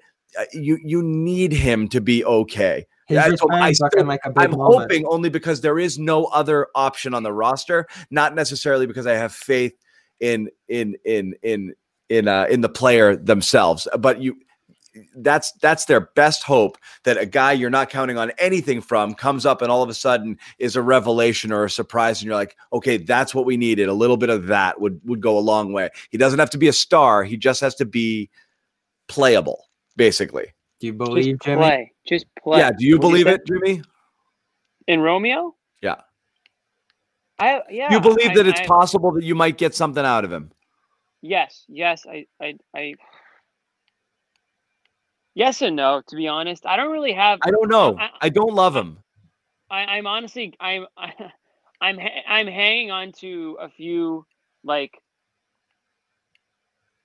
not many, but a couple instances where he had a couple of good, I don't even want to say games, but moments. The Lakers game in LA was the one. Okay, that. I believe you. I couldn't go back and say that was the one, but I can remember stretches where it's all right, this guy looks like he belongs on the court right now. It's just been health with him. He started out behind because he was hurt when in his career started, and he's never seemed to really be able to put together consistent playing time, get into the rotation and stay there. It's always been a story whenever he's done anything. And so to me, that tells me that he hasn't really proven that he's somebody that you can count on yet. Because if it's always a story whenever you do something, then that it's good, I guess, in one sense that you're being talked about, but it's bad that it's like we aren't expecting this yet. You know what I mean? So talk to me when it's not a story, when he goes out there and like just does his thing, and then I'll tell you that I can depend on him. I'm not there yet because I haven't seen enough. I'm not giving up on him. Just like I'm not giving up on Neesmith, obviously. I mean, the guy hasn't even had a chance. So we'll see. I mean, I don't know where he is health-wise. I mean, the only updates I get are the tweets that say he's out. I have no idea where he is health-wise. So he's moving along a little bit, but we still don't have a good idea because they haven't announced rejoining practice or doing whatever. He's doing some light shooting, and he's. That's what I mean. Yeah. So I think February. What the hell no? Mid-February. That was the rough target. I'd love to get an actual update, though. You know. I think they asked Brad in the last week, and he didn't have anything. He's just shooting. So. Not close. Honestly, my expectations are like role player at best, at least for this year. I mean, I'm not expecting him to like slide into the starting lineup and be But somebody. Would be, they're not asking for a lot. That's the point. If he could give a little bit, it's more than what they have there.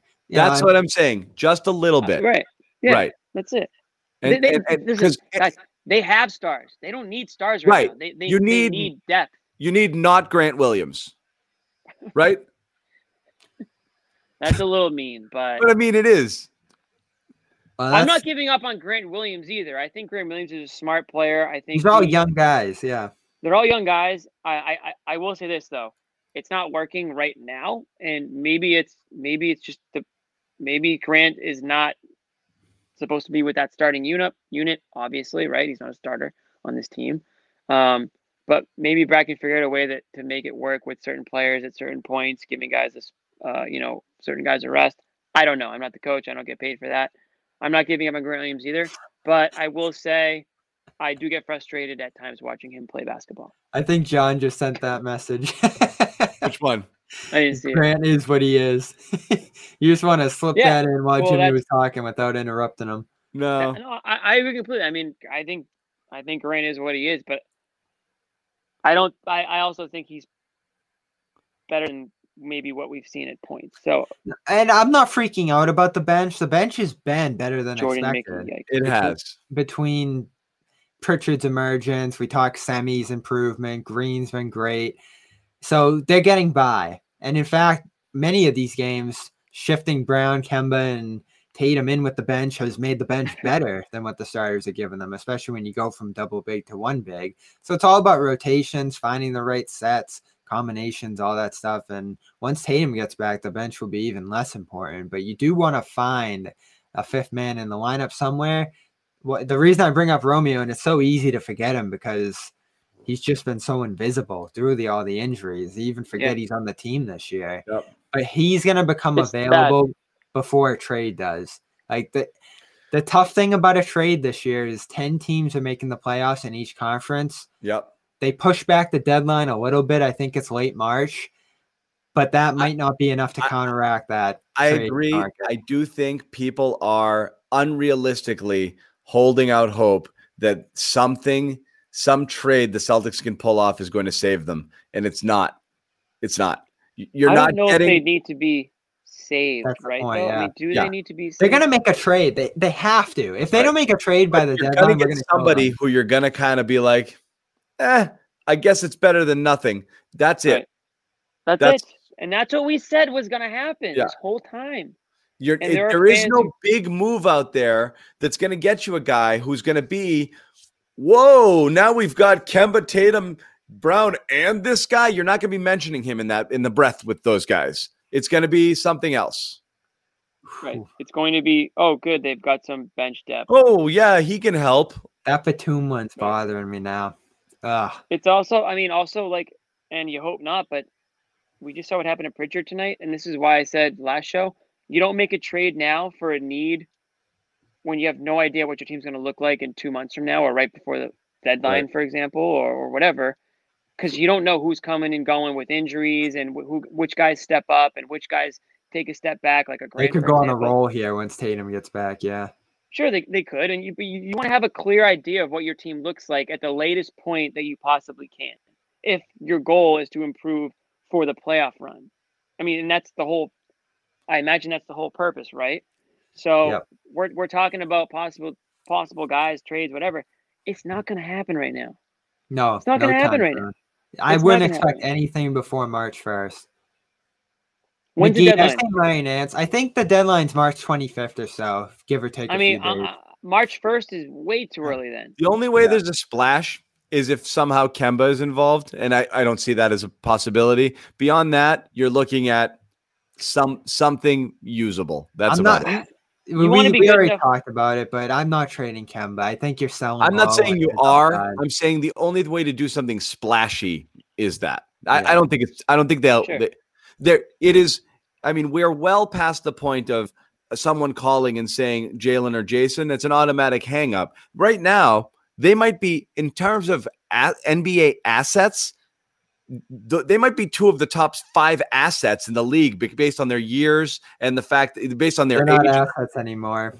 I'm not assets. I'm saying assets, they're untradeable. Untradeable, like they're the most valuable pieces because of their age and their ability and the fact that they're under contract. They are untouchable to a point that there's almost nobody you would even listen to the other name. There's maybe 2 names on the planet that you might even not hang up immediately and never take the guy's call again. No, that's right. They're so far gone. The drop to the next level of who you're trading is only name is possible is Kemba, and then after that it becomes Smart and whatever, and that's it. So there's not the chance of something splashy is almost zero. And that's another reason why Danny Ainge and Mike Zarin, they're not looking at this team as a win now team. They know what they have. They know that these 2 guys are cornerstone pieces, and they have them under contract for the foreseeable future here. They're only going to get better. And at some point, you have to imagine guys, older veterans or whatever, are going to want to, again, come to the Celtics, whether it's buyouts or, take some sort of discount to win. And like Danny Ainge isn't going to do anything to screw the financial situation of the team in the long run, or make them shoot for a championship now when there's such a big window. That's an interesting one there. I've talked a little bit about injured guys and how they Jonathan Isaac. They potentially valuable because they're nothing now, but because they're nothing now and something later. I would favor that for something down the road as opposed to something less for now. Yeah, I would. And I've thought about that one too. Yeah, we've talked a lot about Gordon there, but Isaac is someone a lot of Celtics fans have had their eyes on for a while for obvious reasons. He's right up their alley for the system. He had a tough injury. I think it was an ACL, so he'll be a year out or so, and that was on top of another injury he had before that. So he's had issues with that. Yeah. But look across the league right now. There's lots of possibilities, but not a lot of teams are even approaching a position where they're going to start dumping guys or selling for the future. You think Houston, Orlando's in a tough spot right now, but there aren't that many. But we're talking trades. I do have to throw in the plug. Keith Smith was on Celtics Beat. Talked a lot about all these things we throw around with Danny and how they take calls, and is he not aggressive enough, or does he drive too hard of a bargain? That was a pretty good episode they had on there today to check out. Another thing I'll say, and again, just pumping one of our podcasts here, Gary Washburn was on with Sherrod the other day, and we were talking about that window where like this notion of not needing to win now versus later. That there's a yes and a no behind that. You can't kick the can. No? You can't kick the can. We don't need a win. No, you can't kick the can too far down the road with stars like Jaylen. No, Celtics fans do that. With Jaylen and Jason just because they're young, because eventually they're going to be like, dudes, you're starting to waste my prime now. When it's going to end. You never know when it's going to end. So you know what you have. You can't go too far with it. That's our Hayward conversation. I'm just saying he's not going to mortgage the future and like panic move at the deadline because he feels he needs to win now. Or it feels like that's kind of like where the Nets were, what the Nets kind of. I'm not saying the Nets panicked, but like obviously they traded some players, or at least a guy like LeVert, for somebody like Harden, which is definitely more of a win now. Harden's on, a 2-year deal or whatever he's got. So I feel like a move they did, I don't see the Celtics doing something like that, which is why they didn't, right? I mean, there were people who were saying, believe it or not, they wanted to trade for Harden. And I just don't think, obviously I know now, but I didn't think at the time that was something the Celtics would be interested in, because they feel like they have a really good long-term future here. I'm not saying that they don't want to win now. I'm just saying they're not going to do anything crazy, like a crazy splash like we were talking about, John. Like, you're not going to get a crazy trade, at least this season. Who knows what's going to happen in the offseason? Things change, but right now I don't see that. Yeah. At some point, they'll have to use the TP, though. I remember the Warriors got one for Iguodala, I believe, and that was a big deal in Golden State, and they just let it expire. And again, they stunk. They didn't need to use it the following year because they were one of the worst teams in the league. So there's a different context there. But sometimes that TP just does expire, and you don't find the deal. But you get a 28. You get a 28 million one though. Yeah, you can't let that go. Yeah, you have to use it at some point. All right, we gotta pay some bills. So we're gonna tell you again about our sponsor, Manscaped. Manscaped. It's the best in men's below the waist grooming. Everybody knows that. There's 2 million people out there who trust it right now. Many of them who work for our network.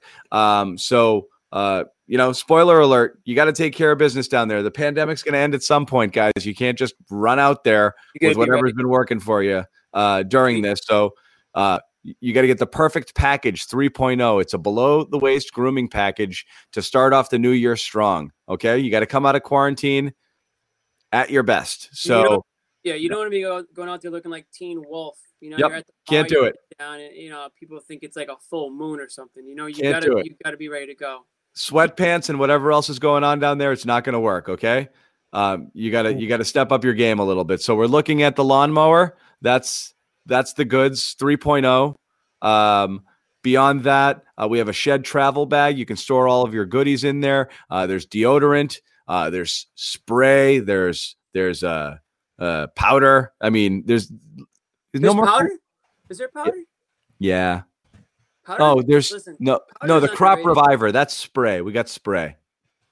Oh, whoops. Oh no, and crop preserver. It's a deodorant and a moisturizer. There's a lot. There's a lot in this package. There's the whole thing. Powder is an underrated move for guys out there who've never used it before. Give it a shot. But definitely manscaped.com is a place where you can at least get started. It's one of those, this is what I say. If you're like trying to get in the stock market, but you don't know what stocks to buy, you just go for like an ETF fund. That's like just going for the Manscaped, just go for the manscaped.com. You can guarantee you're going to make, a little profit there for the most part. And, you get your feet wet into that whole game and you'll feel good about it. You know what I mean? And you can get wet because it's waterproof. What's that, Bob? You can get wet because it's waterproof. Bring it right in the shower. I got the 2.0. Oh, thanks for that visual. That was something that we were all asking for. You gotta sell it. You gotta use your experience and bring it to the people. Yeah. So it's the code is beat 20.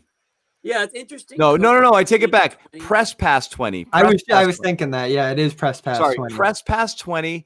That's the code. I put something on the screen, said beat earlier. It's press past 20. Press past 20 gets you 20% off. All of that stuff, including you get boxers with it, shed travel bag. Once again, Manscaped bringing sexy back in 2021. So make sure you do that. Guys, final thoughts before we wrap it. We got Cleveland coming in on Sunday. Oh, I'm excited for that game. That game is going to be such a thriller. I'm so excited to watch the Cavs. And people look at the Cavs this year and say, oh, the Cavs, they haven't been anything since LeBron left. But Colin Sexton is one of the fastest rising young guard stars in the league. He's going to be another challenge for Marcus Smart. Can Marcus Smart stop a shifty, quick guard who has scoring capabilities off the dribble? He just dropped 42 on Brooklyn on Wednesday. I don't know how much he had tonight.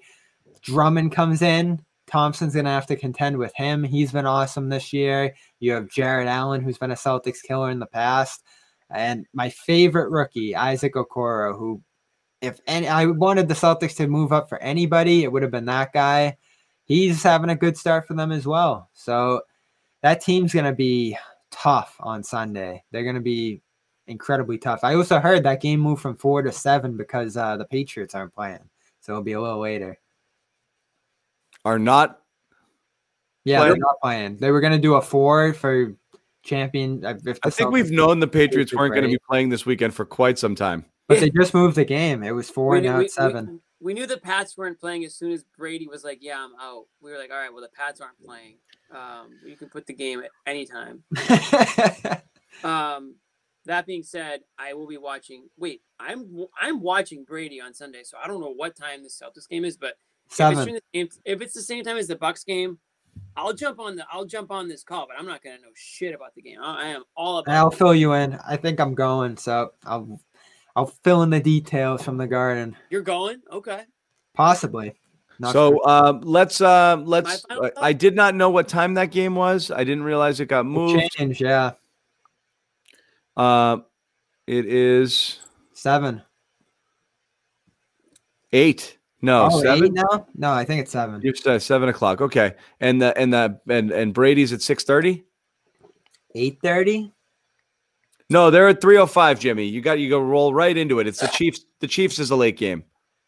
What time's that? 6:30. 6:40. Yeah, we're good. Then we're good.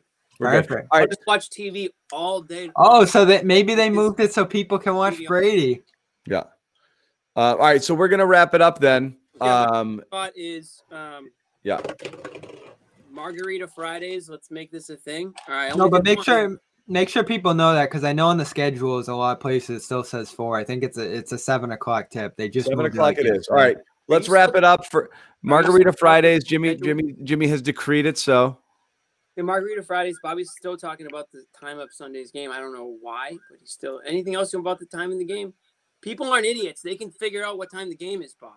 No, not everything changed. I'm just making sure they can find the show that night. They're not coming on at 6:30 wondering what's going on here. That's true. We'll tweet it. If you don't follow us on Twitter, you should. Jimmy_Toscano. Bobby, I don't want to get yours wrong. What's yours? Real Bob Manning. Not to be confused with the fake Bob Manning. Yeah. Sean, you're on Twitter. What's your Twitter? I forget. Yeah, he's on Twitter. I'll just retweet him if you guys want to know his Twitter. My final thought is Tatum going to play Sunday? Do we have an idea? Feels like it. I'm excited for Sunday. I don't really give a shit about the Cavs. I know Bobby just talked about it for 45 minutes. They are who they are. You'll be surprised. I do like Sexton. I like that. It goes back to that highlight of him in college where he just stared down the kid at the free throw line. That's when I was like, I like this kid Sexton. People forget about that video, but it's the same kid. You remember that? Yeah, and the Kyrie trade. He was the Nets pick that the Celtics traded. I like Sexton. He's a little. I'm not sure. He kind of came out of nowhere. A lot of people were kind of down on him after last season, but he had a rough few years. Yeah, maybe he's turning it around, which is great. Cleveland, they deserve, I guess, some sort of something to do in Cleveland. I don't know what else goes on there. Certainly not the Browns anymore. Sweep the Nets. Number 2 defense. My final thought is I'm excited for Tatum's return, and Jaylen Brown just continues to impress me. I know the Celtics lost tonight and he lost Wednesday. Jaylen Brown was I just was on Twitter. He was pretty hard on himself after the game. Pickles for Jaylen Brown was pretty hard on himself tonight after the game, saying he needs to do more on defense. I'm not sure how true that is. I think he's doing as much as he can. I mean, he can only do so much. But it's good to hear him say something like that. He does. That's something a leader does say. He doesn't put blame on any other players. He puts Jaylen Brown. Yeah. Yep. Yeah. So I'm just I'm happy to see his growth this year on the court, and he's already growing off the court. So I don't really. That's a good one, Bobby, for you. He said he wants to become villainous defensively, I think was the word he used. And I've been calling out that defense all year. I thought this team had the potential to be the best defense in the league between Thompson and Smart and all the personnel they have. And they'll be better when Tatum gets back. And this goes into the trade conversation we just talked about forever. But I want to see this team battle defensively. So they got killed by the Knicks on Sunday. I think Knicks are 3rd in defensive rating or top 10. Something like that. Yeah, they're 3rd to start the year. Cavs are 2. So if the shots aren't falling, if they're getting down on themselves, if fouls become another issue that they're frustrated with, don't get pulled out of a game again here, dragged out late in the 4th quarter We all know what happened against the Knicks there when the shots weren't falling. They just kept jacking more, getting more frustrated, forgetting about the defensive end, rebounds, all that stuff. It's great that they're killing it on offense, and they are. I love what Brown's doing and all the rest. Smart's been good. But this team's not going to have an upside if they don't get it together defensively. It's going to take time. We talk about the entire league struggling on the defensive side of the ball, but look at Philly. They haven't been great offensively. Tonight they were much better than they were Wednesday, but they play defense. They rebound. Dwight seals up those boards on the defensive end, and that's why they've been better. Celtics, they're hitting a ton of shots to start this year, so that's why they're second in the East, third in the East now. But they got to defend at some point. My final thought, we talked about this a bit at the beginning of the year, how this was going to have to be a team that revolved around stars because they lost depth by losing Hayward. We didn't know if Kemba would be back. And what we were talking about was whether Tatum and Brown can make a leap into a next level. Brown's made it already. We talked about the top 100 list, which is extremely arbitrary, but the top 100 list prior to the year have Brown listed in the 30s and 40s. He's already a top 15 player in the NBA right today. And he's done it in 15 games. Okay. Yeah, we said that was too high. Yes. And so we actually thought he was shortchanged a little bit on those lists. But what I'm going to say now is, again, maybe I overreact to the positive and the negative. It is what it is. But I'm ready today to say that there's not. And again, I know there's super teams out there and you have LeBron and Davis and you got the big three in Brooklyn right now. But in terms of having two players right now, given everything and their age and their salaries and their situation, it's the best tandem in the league. And I can't. I don't know that you can argue. Best in the league, huh? Best in the league, best tandem in terms of future. Everything. Their age, their contracts. And how long you're going to have them for? I don't know that I would. I wouldn't swap these two for any other two right now.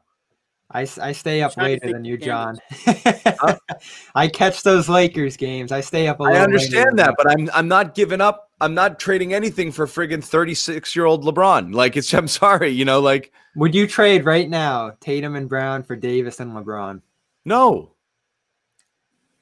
It's a tough call. I don't know. And I know that saying that LeBron is the best player who's ever played. It's that question of what's the value of one championship? And LA already has one. We don't know if Brown and Tatum are ever going to The under 25 stars are the most valuable commodities in the league, and you have two of them playing at very close to a top 10 NBA level. That is an unbeatable combination at this age and this stage in their careers, and they keep showing you. And I don't even think Tatum's really shown much.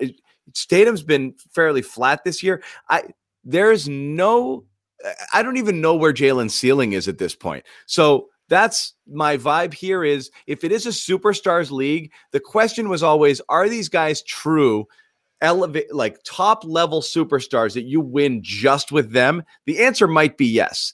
And so then the rest of it doesn't matter nearly as much. Well, you can lament Grant Williams, this and that in other teams, but if you get to the point where people are just going to there might be a stage where Boston dominates a buyout market because people are just I want to go there and play with those superstars right now because that's my shot. That's possible. That's possible in a year or two. Right. So it might not be this year, but I don't even know at this point. You're telling me 2 years from now this isn't going to be the best overall tandem in basketball? It's hard to imagine that it isn't. So. If that's the case and their ceiling really is top 10 NBA players and you've got them locked under contract for the next 5 years, you're doing pretty well, and a lot of things can fall in behind that. I'm not going to knock you for wanting that situation. I like watching those players. I like following those players, and they're just a lot more likable than Davis and LeBron from our perspectives. But it's that conversation we just had, now or later.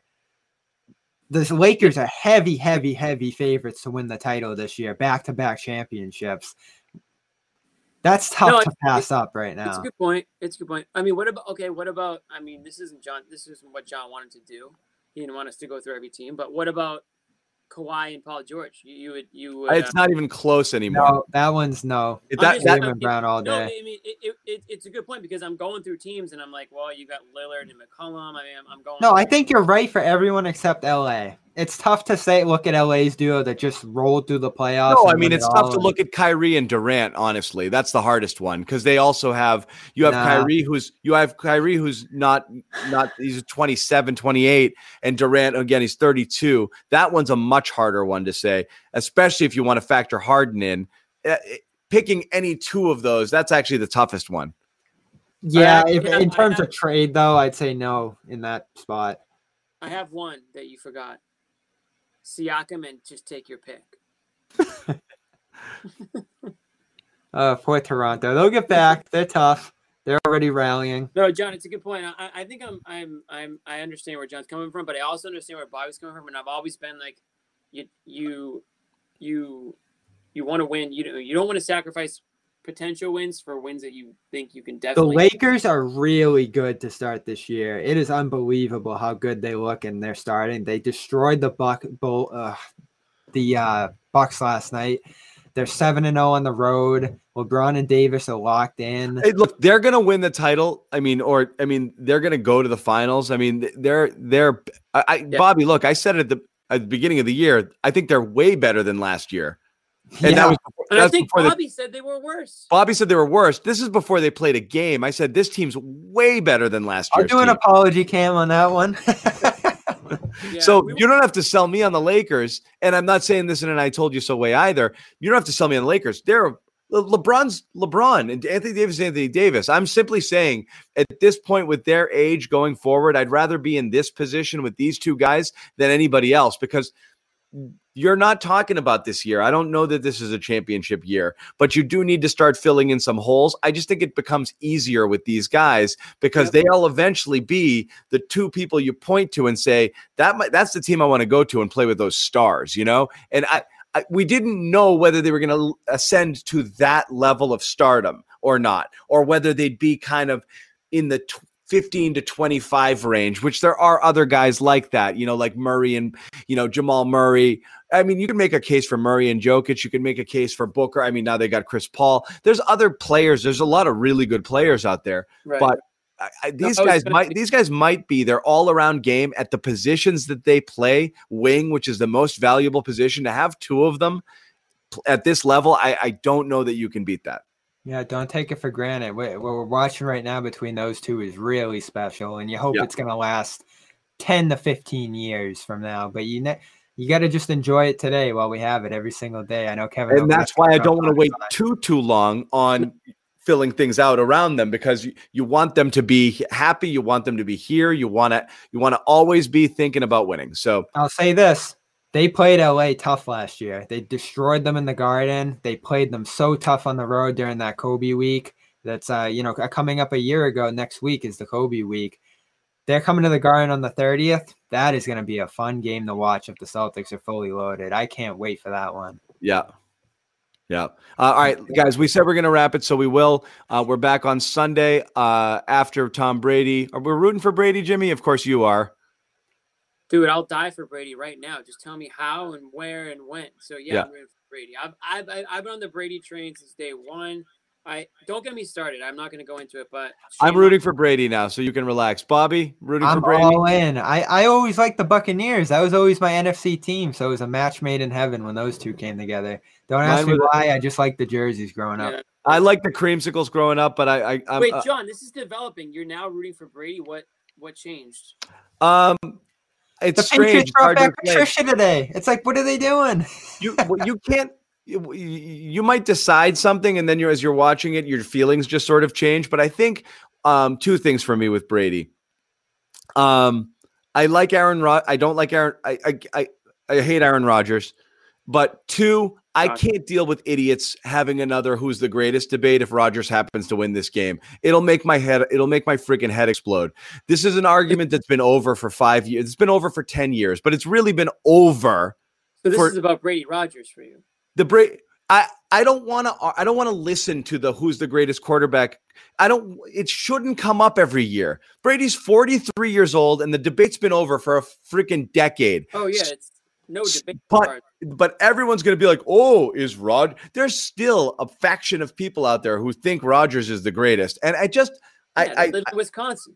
I can't listen to it anymore. So you need a win to never have to listen to it. So that's fair. To me, Brady's already proven that he's the GOAT, 4 different, 5 different, 10 different times. He doesn't even need to win. He doesn't need to win to prove that anymore. But I would just love another feather in the cap. I would just love another. Brady goes. It's a better story. He goes to the NFC and he just takes over the NFC just like that after 20 years in the AFC. Like, yeah, it's completely. It's unbelievable to even be in the NFC Championship game is a crazy accomplishment. These guys had no offseason. Tough conference, yeah, tough division. They had to go to New Orleans.